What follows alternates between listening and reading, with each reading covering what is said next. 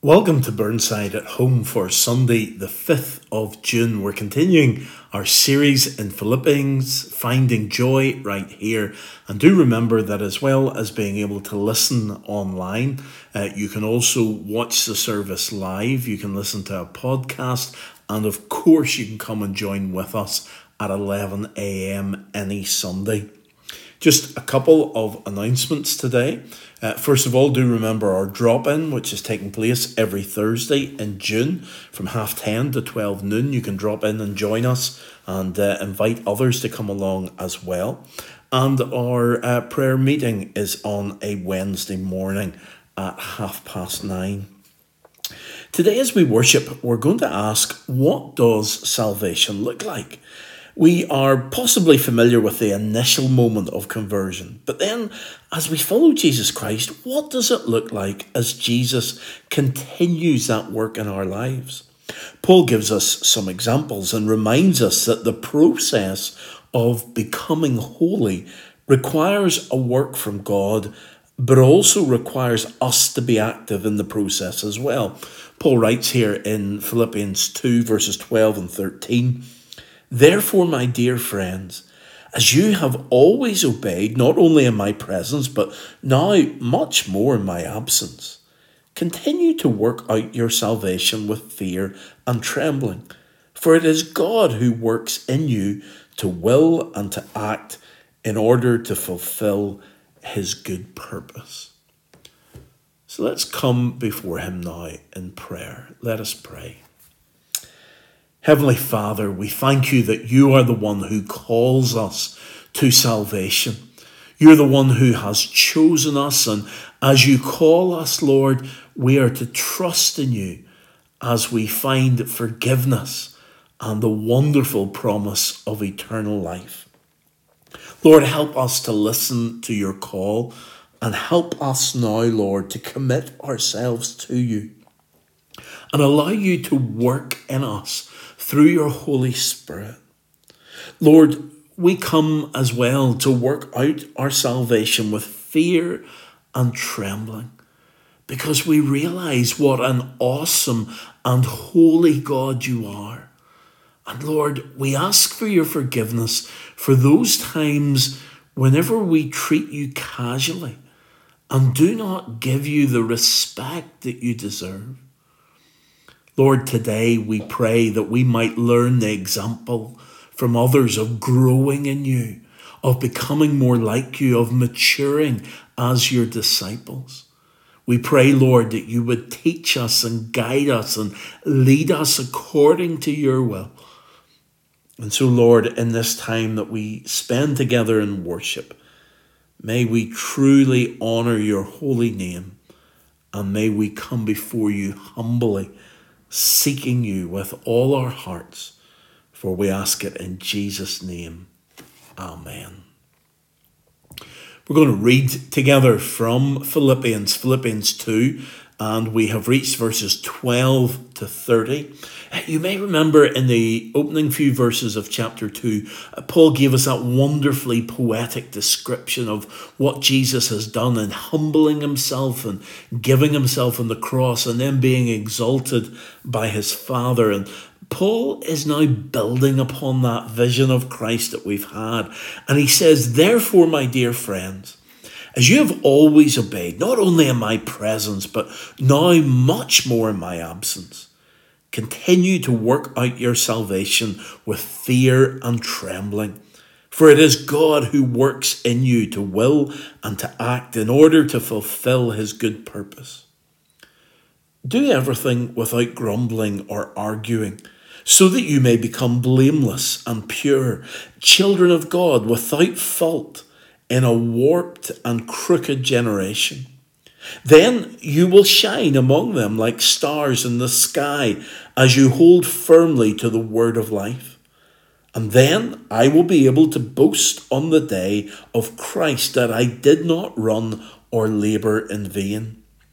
But even if I am being poured out like a drink offering on the sacrifice and service coming from your faith, I am glad and rejoice with all of you. So you too should be glad and rejoice with me.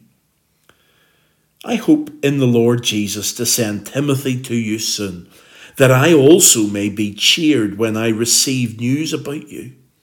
I have no one else like him who will show genuine concern for your welfare. For everyone looks out for his own interests, not those of Jesus Christ. But you know that Timothy has proved himself because as a son with his father, he has served me in the work of the gospel. I hope, therefore, to send him as soon as I see how things go with me. And I am confident in the Lord that I myself will come soon. But I think it is necessary to send back to you Epaphroditus, my brother, co-worker and fellow soldier, who is also your messenger, whom you sent to take care of my needs. For he longs for all of you and is distressed because you heard he was ill. Indeed, he was ill and almost died. But God had mercy on him, and not on him only, but also on me, to spare me sorrow upon sorrow. Therefore, I am all the more eager to send him, so that when you see him again, you may be glad and I may have less anxiety. So then, welcome him in the Lord with great joy, and honour people like him, because he almost died for the work of Christ. He risked his life to make up for the help you yourselves could not give me. Amen. And we pray that God will bless to us the reading of his word today. So we ask this question today: what does salvation look like? That is the question we're asking. And as Paul writes this lovely, caring and compassionate letter to these people that he loves in Philippi, instead of giving them complicated theology to try and get their heads around, instead he provides them with 3 examples of salvation that will help them understand what God is doing. The first example that Paul gives is the Philippians themselves. He has just been describing how Jesus humbled himself and came to this visited planet to die for our salvation. And the implication of this is clear. He says, therefore, my dear friends, as you have always obeyed, not only in my presence, but now much more in my absence, continue to work out your salvation with fear and trembling, for it is God who works in you to will and to act in order to fulfill his good purpose. And as I've said in the past, there are really 3 time scales in our salvation. There is, I have been saved. Looking back to that moment of conversion when we first trusted in Jesus Christ and accepted his mercy as he offers us forgiveness. But then that's in the past. But there's also an element of salvation in the present. I am being saved. This is the daily work of the Holy Spirit, making us more like Jesus, helping us to mature as disciples. And then there's also an element of salvation in the future. I will be saved. That's the final consummation whenever we are united in eternity with Christ and we come to live in the new heaven and the new earth. In this passage today, Paul is dealing with the middle one. I am being saved. The present act of salvation. Now, this only applies if you have already been saved and you've taken that step with Jesus Christ of trusting him for forgiveness. And if you have done that, then there is this present element of being saved continually. Paul is looking at the day-to-day process of sanctification, of how God sanctifies us or sets us apart, makes us holy as he is holy. We are saved in an instant when Jesus calls us and we confess our sin and we trust in him. But then there is this daily process that continues of becoming more and more like Jesus. Sin is dealt with in a moment, and then the hard work of becoming like Jesus begins. And there are two sides to the process. While we rely on Jesus to save us in the first place, now we enter into the partnership of sanctification. Remember how Paul has already spoken in chapter 1 about this partnership in the gospel. And now we are to work out our salvation with fear and trembling, for it is God who works in us. It's God and us working together. That is what salvation looks like on a daily basis in our lives. If our testimony only looks back to conversion, then we're missing out on the daily growth required to be a disciple. Paul wants us to be an example to others, that we might be the light in the darkness. He says, do everything without grumbling or arguing. Then you will shine among them like stars in the sky as you hold firmly to the word of life.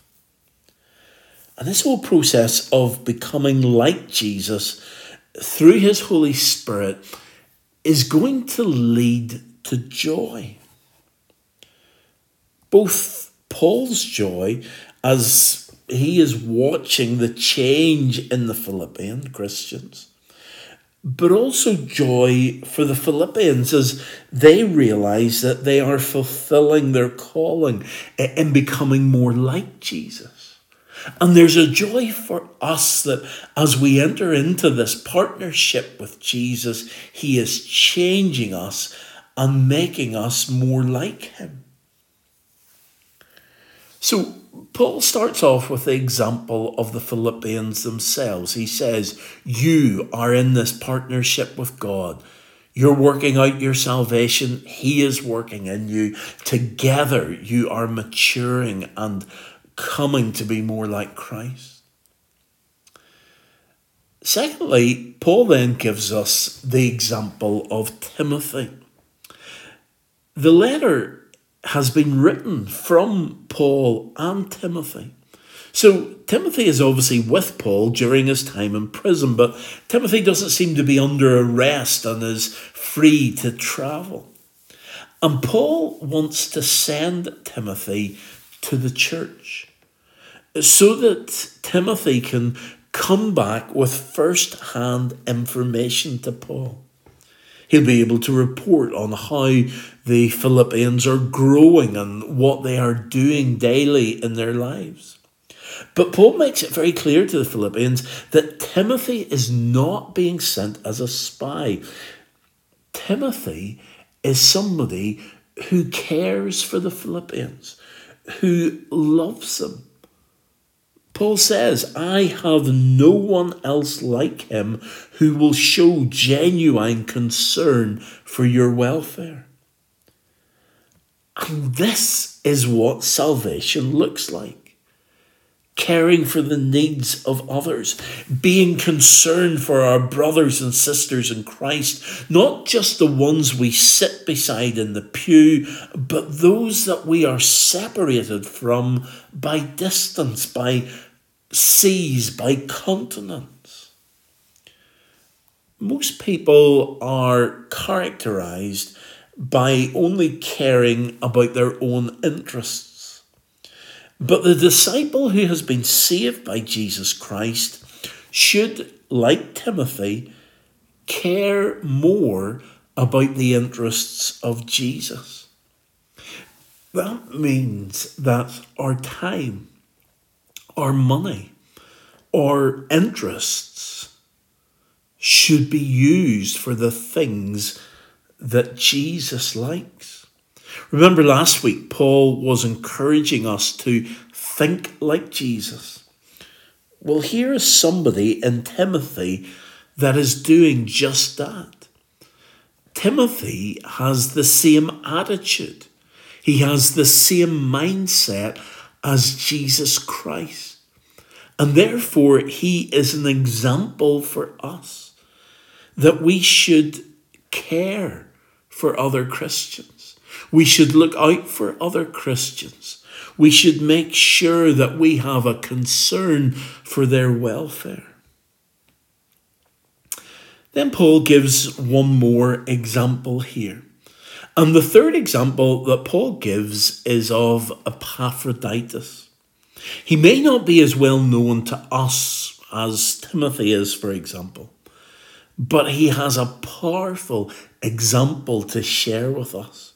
And although he may not be as familiar to us, the Philippians know Epaphroditus even better than they know Timothy, because Epaphroditus is one of the Philippians.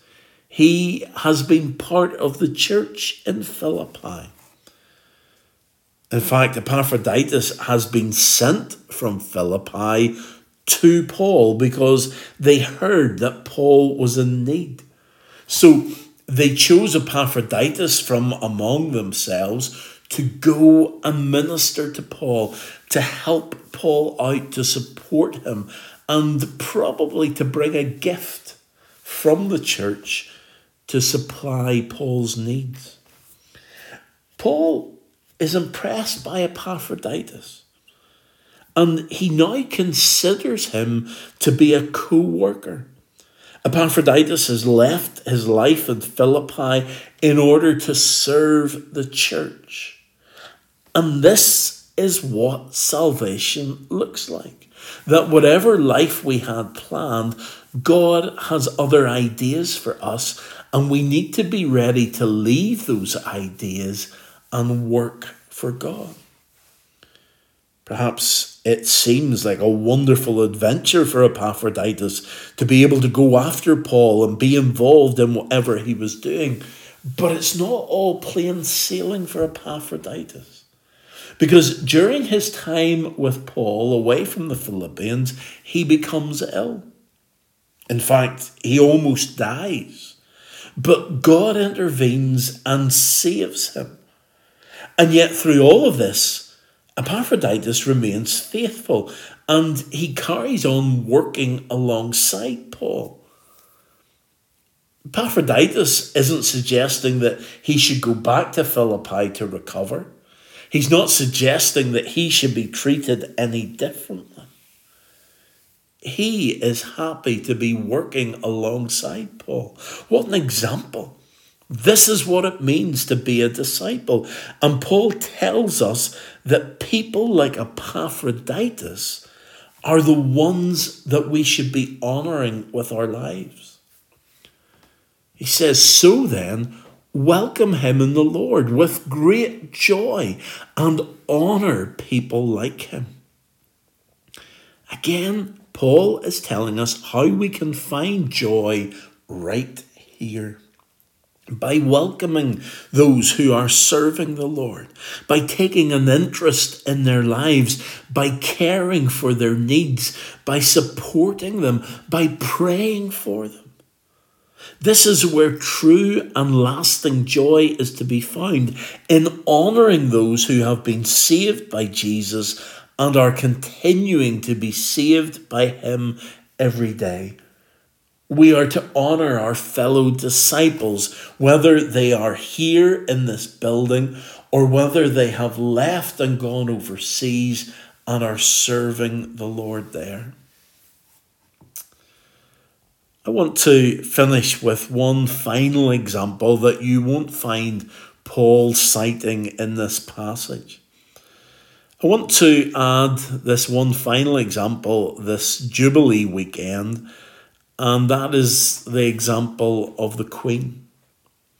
For 70 years she has served this country, and she has been guided by her own Saviour and King. I've got some little tracts today which are published to tell the story of the Queen's faith. And I want you to take one of them today and read it. And then please, please don't let that little tract gather dust. Don't put it somewhere as a memento of the Jubilee. If you want a memento of the Jubilee, go out and buy a mug or a plate or a tea towel or something like that. Instead, pass it on to someone who needs to meet the King of Kings. Imagine 10 years' time when you're sorting out old papers and you come across this little tract hidden away, gathering dust, and it reminds you of this day. Or imagine giving this little tract to someone and then they trust in Jesus Christ and experience the salvation that we're talking about today. And instead of a piece of paper gathering dust, you see a life transformed and a life being continually transformed every day. That is the challenge that I want to give you today. Give this to somebody who needs to know the Saviour and pray that God will use it. Today, God, through His Holy Spirit, is saving those who have trusted in Him. If you have never taken that initial step with Jesus, then today is the opportunity to turn to Him and receive forgiveness. Then we can embark on this journey of continually being saved as the Holy Spirit works in us and we work out our salvation with fear and with trembling. So let's bow together now in prayer. Heavenly Father, we thank you for the salvation that has been purchased for us through our Saviour Jesus Christ. And therefore today we trust in Him and ask, Lord, for your blessing to be upon us. We thank you, Lord, for all that you have given to us in Jesus. And we thank you, Lord, for the examples that we have looked at today of the Philippians, of Timothy, of Epaphroditus, of the Queen. Lord, may we live our lives in such a way that we might be an example to others and that they might come to know you as Lord and Saviour. And so now we pray that the grace of our Lord Jesus Christ, the love of God the Father, and the fellowship of the Holy Spirit would be with us all, both now and forevermore. Amen.